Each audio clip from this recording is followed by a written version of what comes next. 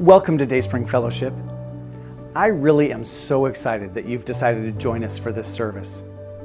You know, people come to church or watch a church service online for lots of reasons. I don't know why you decided to join us today, but here's something I do know. God is at work in your life, and He's brought you here to this place in this moment to accomplish His purposes.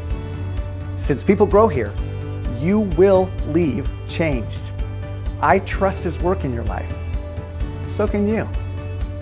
I'm Chris Voigt, and I lead the pastoral team here at Dayspring. We have a fantastic team who work tirelessly to help people grow. We love helping you discover the best path forward to deepening your spiritual roots, whether you are here in the room or watching online, live or on demand at some point in the future. If you are visiting Dayspring today, we want you to know that we are a come-as-you-are kind of church. We don't have any perfect people here. We are all in process, working through our junk, and sometimes that is a messy process. So if you can embrace our mess, we'll embrace yours, and together we'll let God work to clean it all up. And if you're just checking out Jesus and church, this is a safe place to bring your questions and doubts. We're all on a journey, and wherever you are on your journey, welcome. You can learn more about us as a church by exploring our website at dsf.church, by checking out our Facebook page, or contacting us by phone or email. If you need help figuring out the next step to making Dayspring your home church, or if you just have questions, let us know. We'll help you find the answers.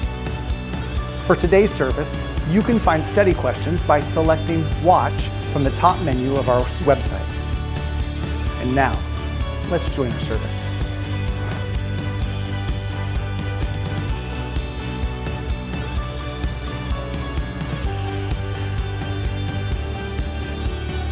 Well, good morning, church. It's so good to be with you here on Mother's Day. Well, I imagine that many of you have plans to spend time with those special ladies in your life today. I want to give a shout out, of course, to my moms who are here in the room. So, hi, moms. So good you're here. Dads, I'll talk to you on Father's Day, if that's all right. While it is a special holiday today, I can't help but just to recall what I felt when I was in high school during this season. As pastor of student ministries, my mind is often wrapped up around what our students are feeling. Being that it's May, we're also close to the end of the school year. My teachers are celebrating right now. But we have several students who will be graduating, and very soon their stress around school, it'll be over once they receive their diplomas and walk back to their seats after graduation. And this all gets me thinking back to when I was in school. As much as school has changed in the past 10 years since my graduation, there is still one place that hasn't changed, and it's a location that is often shrouded in mystery for students. It's a room that only a few very select students will ever see or experience, yet it is a staple in every school across the country because of how vital it is. It's the teacher's lounge. Ah, yes, it's that room behind the door that every student knows about, yet has never seen. A place where teachers aren't teachers anymore. No. They are just like any individual we see in a grocery store. Mr. Fletcher becomes Tom, and Mrs. Billett is Sherry. And it's also where the teachers eat their lunches, and they trade stories about their classes, about those certain students who become a pain. Now, I was never one of those students, so I had the rare privilege of sometimes entering this mythical place. I got to observe the fresh out-of-college students who would all sit together around the table, sharing stories about their day and having just a great time. Then there were the veteran teachers. I may have read too much into their facial expressions, but they would often have this sour look on their face when I said hi, and they just kind of nod at me. To be fair, they were on their break, and they're trying to get as much reprieve as they could in their limited time off. Now, many define character as what we do when no one is watching. The teacher's lounge is a place for teachers to show their true colors, not as a teacher, but as a person. Their facade of putting up with unruly children fades, and they get to be people once again. No student is watching them. And this just makes me think, what would it like to take a peek behind the curtain of your life? To observe the teacher's lounge of your heart? Would you say that you are as close to God as Jesus was during his time on earth? Or would you say that deep down you are like a well-worn teacher who is just trying to get through the day without snapping at anyone? Today, we get a really cool opportunity to see what Jesus was like in a very authentic and emotional moment. Jesus, where we're picking up, was on the footstool of death. What was he like? What mattered to him in this moment? I've heard it said that if you listen to someone pray, you get a glimpse of what their relationship with God is truly like. What was Jesus really like? Would Jesus be the same if he had like a lounge to escape to so that he didn't have to deal with those 11 disciples who were around him? Before we get to the answer to that today, we're going to pray together and invite God to reveal the truths he has for us this morning. So would you join me in prayer? Heavenly Father, God, on this Mother's Day, let us learn not just more about you, but about our relationship with you. God, let us understand what it's truly like to have such a bond with you that in emotional times and any times, that God, that we feel comfortable to approach you and just talk to you. God, let the example of Jesus be an example that we all step into, that we lead into this morning. Just teach us and fill us. It's in your heavenly name we pray. Amen. We are nearing the end of our study in the book of John with only 4 weeks left, but these last few weeks that we've been in study, they've been jam-packed with teaching as Jesus focuses his attention on his disciples. His public ministry is now finished, and he's spending what will be his last moments before being betrayed with the 11 men who he has spent 3 years with. They were listening to him, following him, and learning from him. And the emphasis of John's gospel has been to show that John's gospel, that Jesus was truly the Son of God. With that kind of parentage, you'd expect God and Jesus to be pretty darn close. Close enough to have conversations at any moment about anything. Well, as it turns out, that's exactly how tight God and Jesus are. We are called to have that close of a relationship with God as well. And we do this through a practice we call prayer. As followers of Jesus, we are invited to pour our hearts out to God, not to gain his attention, we already have that, but to form a relationship. God is always listening to those who believe in him. And in popular media, it's common for people who do not have a relationship with God to use prayer as like a last resort, to reach out to some higher power, to intervene in like any situation. And as comical as this portrayal can be, it kind of undermines the point of prayer. We don't pray to simply get things from God. We pray to foster a relationship with God. Because there is only one true God, the God of Abraham, who is known as Yahweh. He is living, and he is active, and he is omnipresent, meaning he is everywhere all at once. So, of course, he hears prayers that are directed to him for those who have an obedient heart. And we know from the Gospels that Jesus was a man of prayer. He'd often go away to spend time alone with his Father in prayer. And recorded in the Scriptures, we have at least 5 to 6 prayers of Jesus that are all around like 1 to 2 verses long. The prayer we are looking at today, it's a full chapter long. It's actually the longest prayer that we have recorded in the Bible of Jesus. So Jesus is going to talk to his Father about 3 things that are near and dear to his heart. The first is a prayer for himself. The second is a prayer for his disciples. And the third is a prayer for the church. And starting back in chapter 14, Jesus has been preparing the disciples for what is to come next. That Jesus, as he had told them many, many times before, is going to experience one of the most brutal, difficult, and painful deaths that a human ingenuity has ever invented: crucifixion. He will be beaten, whipped, and nailed to a cross because of love. His love for his Father, his disciples, for you, for me, and the church. to pay the debt of our sins by being the ultimate sacrifice on the cross and rising from the dead 3 days later to defeat death once and for all. So if you would, this morning, turn in your Bibles to John chapter 17. If you have a paper Bible, that's great. If you have an app on your phone, that works great too. And so chapter 17, as you're turning, is the capstone of his time with his disciples, and he chooses to spend this time in prayer. John chooses to include this prayer that Jesus prayed on the road to Gethsemane rather than the prayer of anguish in the garden. Take this cup from me, God, that prayer that we find in other Gospels. While this prayer may not sound overly emotional on the surface, we know that Jesus is dreading what is ahead of him. In his pain and emotion, he responds to this emotional crisis in the way that is most natural to him. He begins with a heart-to-heart conversation with his Father. So this morning, here in the room and online, I invite you, just for a second, just to close your eyes. And let's just imagine that you are on the road to Gethsemane with Jesus. It's nighttime. You just celebrated Passover with Jesus, so your belly is feeling full, but your heart is anxious.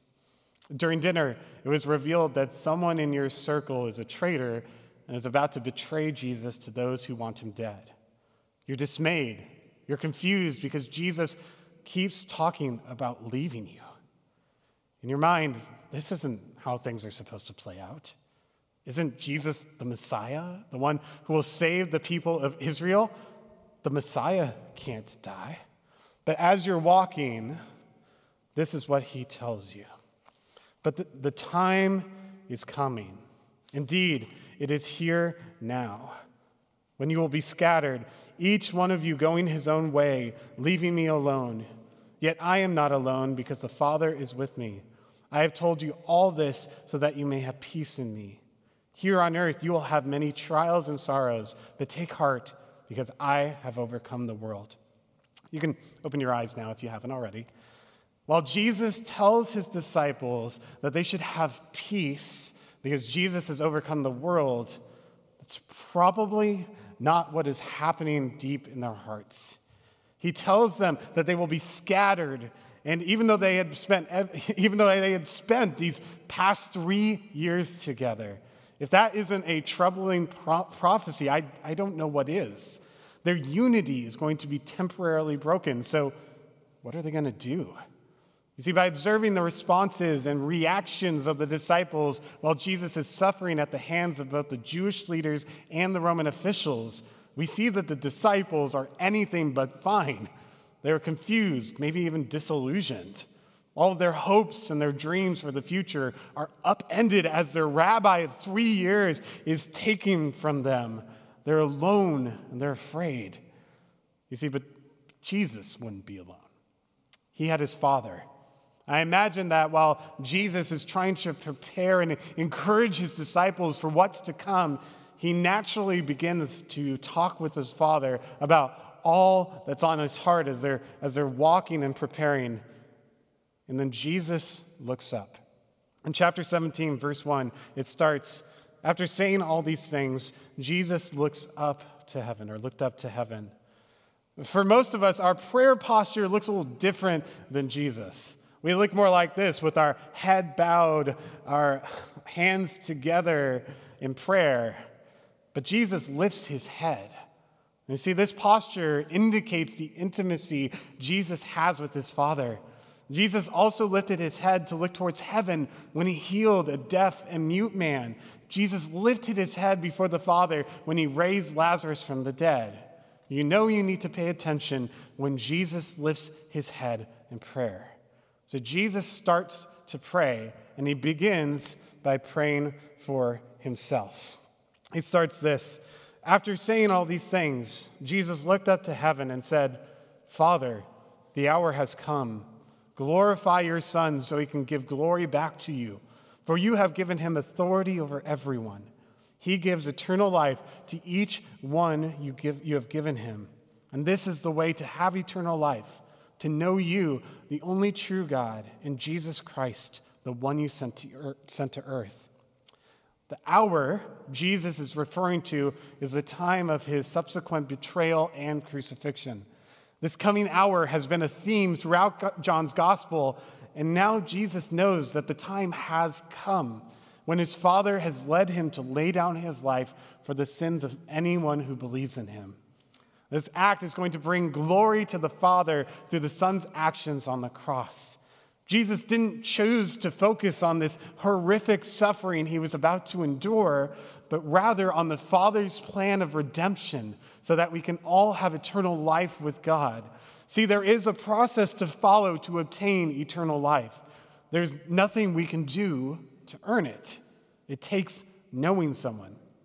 Not knowing in theory, for even Jesus' enemies know of him, but it takes having a relationship with Jesus to truly know him. But Jesus continues on in his prayer. He says, I brought glory to you here on earth by completing the works you gave me to do. Now, Father, bring me into the glory we shared before the world began. You see, while this is absolutely an intimate moment between Jesus and his Father, I feel the words of verse 4 here could be prayed by anyone following Christ. Jesus reflects on his identity here on earth, that he has accomplished the mission given by his Father, because we also share in that purpose. The Westminster Shorter Catechism states that our purpose is to glorify God and enjoy him forever, just as Jesus says here. And Jesus himself confessed this earlier in John's gospel. In John 5:30, he said, I can do nothing on my own. I judge as God tells me. Therefore, my judgment is just because I carry out the will of the one who sent me, not my own will. Jesus' will was God's will. He was glorifying his Father every step of the way. Why? Because this place was not his home. He had a purpose to why he was here, but he longed to go back home, to the place where the Godhead had existed for all of eternity. You see, about a month ago, Laura and I saw the contemporary Christian band Mercy Me at concert at the Moda Center in Portland. They are one of our favorites, but one of their most popular songs is called Homesick. And so here's the chorus. It says, I close my eyes and I see your face. If home's where the heart is, then I'm out of place. Lord, won't you give me strength to make it through somehow? I've never been more homesick than now. Jesus is probably feeling homesick. His mission on earth was not pleasant from an earthly perspective. He had to don skin and bone, and that would later be taken from him through acts of violence. You know, I often hear of Christians who are also homesick. They long to go to heaven because this world is not our home. The Bible in Ecclesiastes describes our life as a vapor. We have a short time here on earth, so we need to be just as missional as Jesus was. So as Jesus reflects on his life and he looks forward to the day he's back with his Father, he recognizes that the work isn't completed and it won't be completed without the work of the disciples that he spent so much time and effort pouring into. So he turns his prayer to them, starting in verse 6. Jesus continues to pray, I have revealed you, talking to the Father, to the ones you gave me from this world. They were always yours. You gave them to me, and they have kept your word. Now they know that everything I have is a gift from you, for I passed on to them the message you gave me. They accepted it and know that it came from you, and they believe you sent me. You see, even though Jesus, he deserves all the glory and all the honor, he turns his prayer away from himself and to his 11 friends who he had left everything to follow him. And Jesus acknowledges that his disciples were given to him by the Father to build up, and even in spite of their many shortcomings and faults, they had kept the word, which was the Old Testament scriptures of the Father. And they had also received and believed the Word made flesh, God's very own Son. And because of that, Jesus received them, and through this prayer, he presented them to the Father while personally vouching for their authenticity. You see, Jesus had revealed the Father to them. And this was done by Jesus' very presence being around them. You see, early in John's gospel, Jesus had taught them if they had understood who Jesus was, they had also seen and understood God. You see, that's because Jesus and the Father, they are completely aligned. Outside of their form, they were indistinguishable. To quote theologian Charles Swindoll, to see the Son was to see the Father. And Jesus continues in verse 9. My prayer is not for the world, but for those you have given me, because they belong to you. All who are mine belong to you, and you have given them to me, so they bring me glory. Now I am departing from the world. They are staying in this world, but I am coming to you. Holy Father, you have given me your name. Now protect them by the power of your name so that they will be united just as we are. Jesus is praying for his disciples. As a reason why God should bless them, he said that they were not of the world, that they had been taken out of the world, and that they belonged unto God. And even though Jesus is most directly praying for the 11 disciples, his prayer does have an application to all who come to faith in Jesus. To be clear, the one group for whom these prayers are absolutely not applicable to is to unbelievers, those who do not believe in the Son of God. You see, Jesus' prayer is not for the world. The term world here, as elsewhere, refers to wicked, rebellious men. He's going to pray for the world later, but the emphasis for now is on those who believe.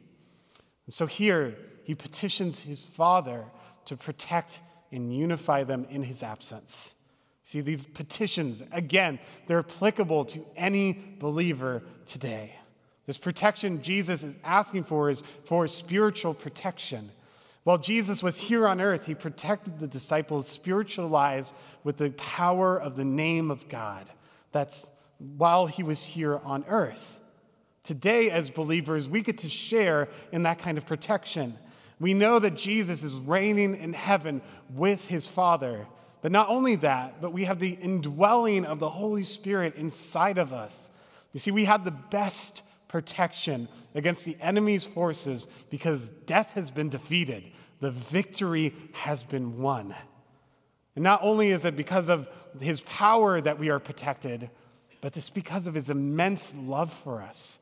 See, we are precious in his sight. And this very prayer shows how valuable and loved we are. Whenever we feel alone or we feel abandoned by God, we know that while sometimes his love feels far away, his arms are always there. They are always open wide to us.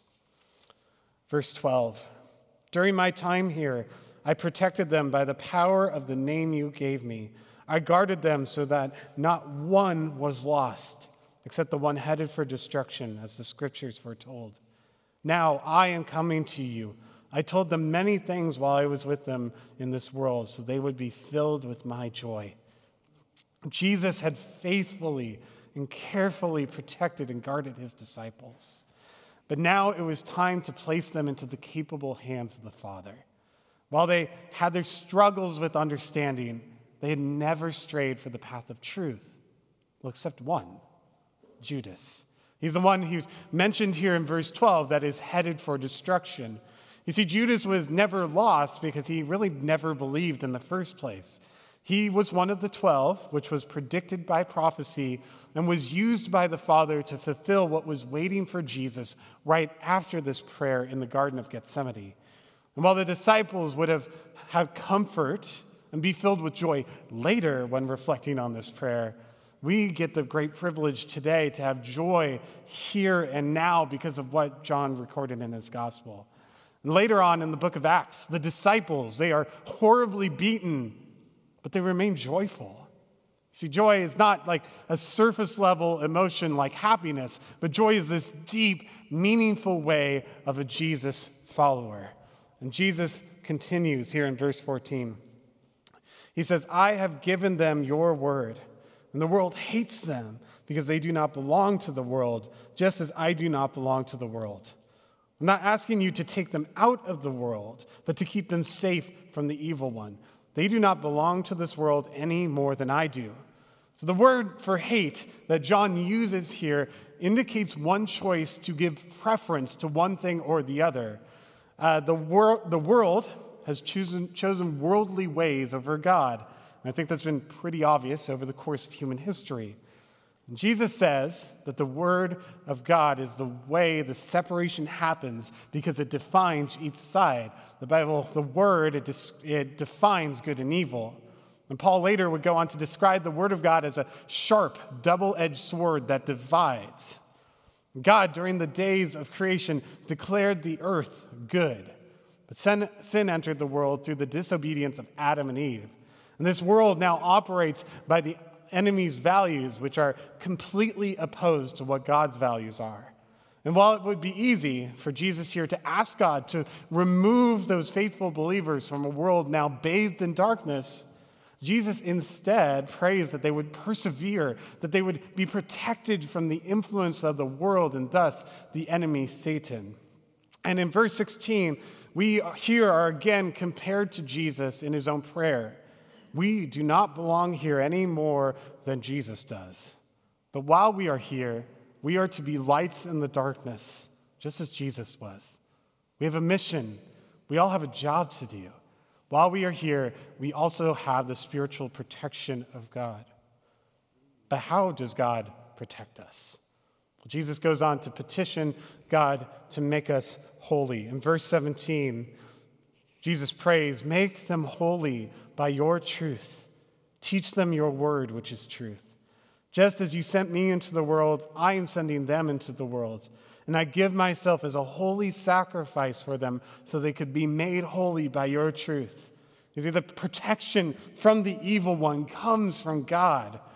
A free gift of salvation comes through belief in God. And our holiness, that's an ongoing process.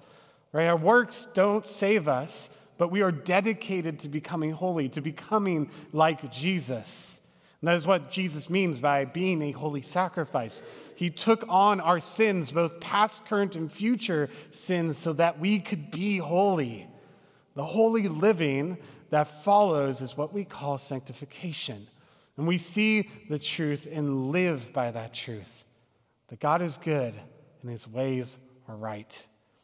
So Jesus, having prayed for himself at this point and the success of his mission, and then he shifted his focus to these disciples, even though they're trembling in fear as they hear their Lord pray. He prays for their success and protection. And now the Lord is going to pray for all future generations of those who would believe, starting in verse 20. "I am praying not only for these disciples, but also for all who will ever believe in me through their message." So today we see that here in this very room, we get a shout out from Jesus, right? When we read "for all" here, yeah, that's us this morning. If you have a faith and you believe in Jesus, he has prayed directly over you. I think that's a super humbling experience. Before taking your sins and my sins, Jesus prayed over us. But not just us, also all who had come to faith through our words. In the continuous process of sanctification, our words will become more and more like Jesus' own words. He prays that those who believe through our words will also receive the benefit of his petition before God at this moment. By becoming one with Jesus, we become light bearers ourselves, and we proclaim the truth to everyone and anyone. And in verse 21, he says, "I pray that they will all be one, just as you and I are one. As you are in me, Father, and I am in you. And may they be in us so that the world will believe you sent me. I have given them the glory you gave me so that they may be one as we are one. I am in them, and you are in me. May they experience such perfect unity that the world will know that you sent me and that you love them as much as you love me." See, if you ever think something is important to Jesus, see if he repeats it. You see, in this prayer, he's already prayed for unity among the disciples, but now he turns his prayer for unity to us. Jesus prays unity here over three categories: that we should have unity in faith, in glory, and in obedience. Now, it's not just any old unity. It's a perfect unity so that the world will not be able to ignore the truth of the gospel. What is perfect unity, though? Do we all have to start wearing clothes from the 80s or driving a Prius? No, that would probably be a cult, probably a Portland cult, actually. Okay, so Christianity, to be fair, is not a cult. While I do buzz my hair and kind of dress like a dad, unity is not uniformity. Our faith has what I call like this vast number of tribes. While I'm preaching right now, all across Kaiser, Salem, and Oregon, congregations are listening and as pastors, all doing this very same thing that I am. Just because each of these church tribes may have its own different flavor of service and different theology on non-essentials, it is the love of Jesus that unites us as a global capital C church. Now, there are some very dangerous lies that do claim to be truth that we still have to be careful of, but personal preferences and minor issues should really do little to disrupt the unity of the church. Unfortunately, we are bad at unity. Differences over non-essential doctrine threaten our unity of the church all the time. We get prideful in our own interpretation of Scripture, and we boast about it as if it was essential, and we judge other tribes as if they were headed to hell when Jesus comes back. I've even known churches even split over the color of the carpet in the sanctuary. We are bad at unity. The truth is that these non-essential differences between congregations really shouldn't threaten unity because of Jesus. Right? Jesus is the uniting glue that forms all these different broken pieces of pottery into a unified collage that displays a beautiful picture of love. It should be a lustrous picture of love that the world has no choice but to be in awe of the glory of God. So, church, let us show the world that we are just as united with each other as Jesus was to his Father, so that the world will see the love of the Father on full display. In verse 24, Jesus continues. He says, "Father, I want these whom you have given me to be with me where I am. Then they can see all the glory you gave me because you loved me even before the world began." So while unity was our Lord's first request, eternity is second. I just love Jesus' caring language he says. He says, "I want them to be with me." How great is it that our Savior desires to be with us? He wants to show himself and the glory that he laid aside. He wants to show that to us. You see, Jesus put on flesh and dwelt with humanity. And I imagine that sometimes he had to suffer from like an achy back or tired muscles. But now, right now, he has regained his full glory just as he had in the beginning. And I can imagine that while in heaven, right, Jesus would come up to me and say, "John, come over here and listen to this piece of music. It's the finest piece of music that you could ever comprehend." Or, "John, come look at this park that Dad and I designed. Isn't this like the most relaxing place ever?" While these are all in my imagination, the best parts of heaven, really the truly best part of heaven, is Jesus' glory. Right? This glory is going to be unimaginable. When John writes the book of Revelation, he describes God's glory as the light in all of new creation. In verse 25, Jesus continues. He says, "O righteous Father, the world doesn't know you, but I do. And these disciples know you sent me. I revealed you to them, and I will continue to do so. Then your love for me will be in them, and I will be in them." Jesus here reinforces that the world doesn't know God. Again, the world knows of God, but they don't accept God's truths for themselves. But as believers, we know God because Jesus has revealed the Father through his very presence. We also know God because of the Bible. We gather every Sunday here to get to know God more through his word. Our job is to get people here, yes, but also to bring what we do here out into the world so that we can be light bearers. And the final line of Jesus' prayer is forecasting what's going to happen after Jesus ascends into heaven. Right before this prayer, Jesus had taught about an advocate that was coming. We know him as the Holy Spirit. The Holy Spirit, who is God, dwells in us when we become believers. He guides, he convicts, and intercedes on our behalf to God. And at the end of Jesus' prayer here in chapter 17, he prays for us.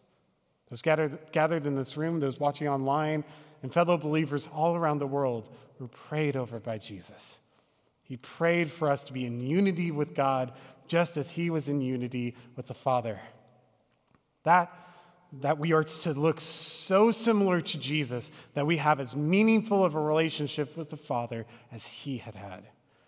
What I find most important in this prayer is that we prioritize the things that matter most to Jesus. That's the glory of God, the protection of his believers, their sanctification, the unity of the church, and the ministry of spreading the will and truth of God. Not just to know these things, but to live them out each and every day through the process of sanctification. As children of God, we need to align our hearts with the priorities of God. That is how we grow in our relationship with him. So when you face an emotional or fear-filled situation in life, what do? Do you power through your own strength? Or do you take time to ask guidance from your Heavenly Father? If our prayer life is any condition of our souls, what would our prayers say about us? Or what would they say about you? In the words of this prayer, we are invited to be as close to the Father as Jesus was. Not because of anything we've done, but because what has happened and what God did on our behalf. It was God who sent his Son into the world, and it was God who changed the world through his word. And because of God, we are called to go above and beyond what Jesus did on this earth. He said, I tell you the truth, anyone who believes in me will do the same works I have done, and even greater works, because I'm going to be with the Father. And as we consider this incredibly rich and important prayer, we need to remember that we are to be part of the answer to prayer from Jesus. Right? We have a responsibility not just to know, but to live out what Jesus prayed for us. The Bible says that we will all someday give an account of how we lived our lives here on earth. How great would it be if we could say what Jesus prayed in verse 4? Verse 4 again said, I brought glory to you here on earth by completing the work you gave me to do. So unity with the Father comes through the process of sanctification. So how have you been growing in your relationship with God? What does that look for you? If you've been growing, that's fantastic. Please keep that up. But if you've had trouble trying to figure out where to start, the 201 Explore class is designed to help you identify where you need to grow next. Personally, I have been growing in my relationship with God. When I first went through the 201 class, it helped me to see that I really needed to grow in the area of giving. And thanks to that, I have this greater understanding of what giving looks like for me. And I put practices in place to make sure that I continued to grow in that area. I'm also a part of an amazing small group here at Dayspring, which has continually supported me and challenged me to apply the scriptures to my life. We go through the study questions found in the bulletin, and I encourage you on your own or with a group to work through those. And you'll see the progress if you align your life with the will of God. You will. And if you aren't sure what even a relationship with God looks like, it's very simple. The Bible teaches that it takes belief. Belief and believe that you need a Savior to get you out of your sin and into the arms of a loving God who has a purpose for your life. So if you're wanting to make that decision, or if you made that decision, please let us know. In the room, you can always come talk to me or any of our pastors, or you can email us at info@dsf.church. And if you're watching online, you can let the online host know, or you can also email us at info@dsf.church. So don't forget, after this message, you have homework. I know every time we do this, We're covering around 2 chapters a week of the Gospel of John, so if you have time, we only have time here to cover 1, so please read chapter 16 on your own. So what does your life look like when no one is watching? Is your heart occupied with fear? Are you dissatisfied with your life now? What would it look like if you were as close and in unity with the Father as Jesus was? Let's pray. God, it is such a privilege to have such a deep and meaningful relationship with you, that's even an option. That God, you loved us so much that you sent your Son to pay our sins. That God, you sent your Son so that we could have that relationship with you. That we can go to you in our most emotional and distressful times. God, that we can go to you in the valleys and in the mountains. God, that when things are going good, that we don't forget about you, but we praise you because of your glory. So God, our prayer today is that as a church here locally, here as ourselves, all across Oregon, all across the country, all across the world, that we could experience unity. That God, we had seen so much disunity. That God, we plead for that. And God, let us be in unity as Jesus was with you. To have that tight relationship that looks like nothing else. To experience your love. And so God, as we leave, let us be light bearers. Let us show what your love truly looks like to a world that is in desperate need of your love. It is in your heavenly name we pray. Amen.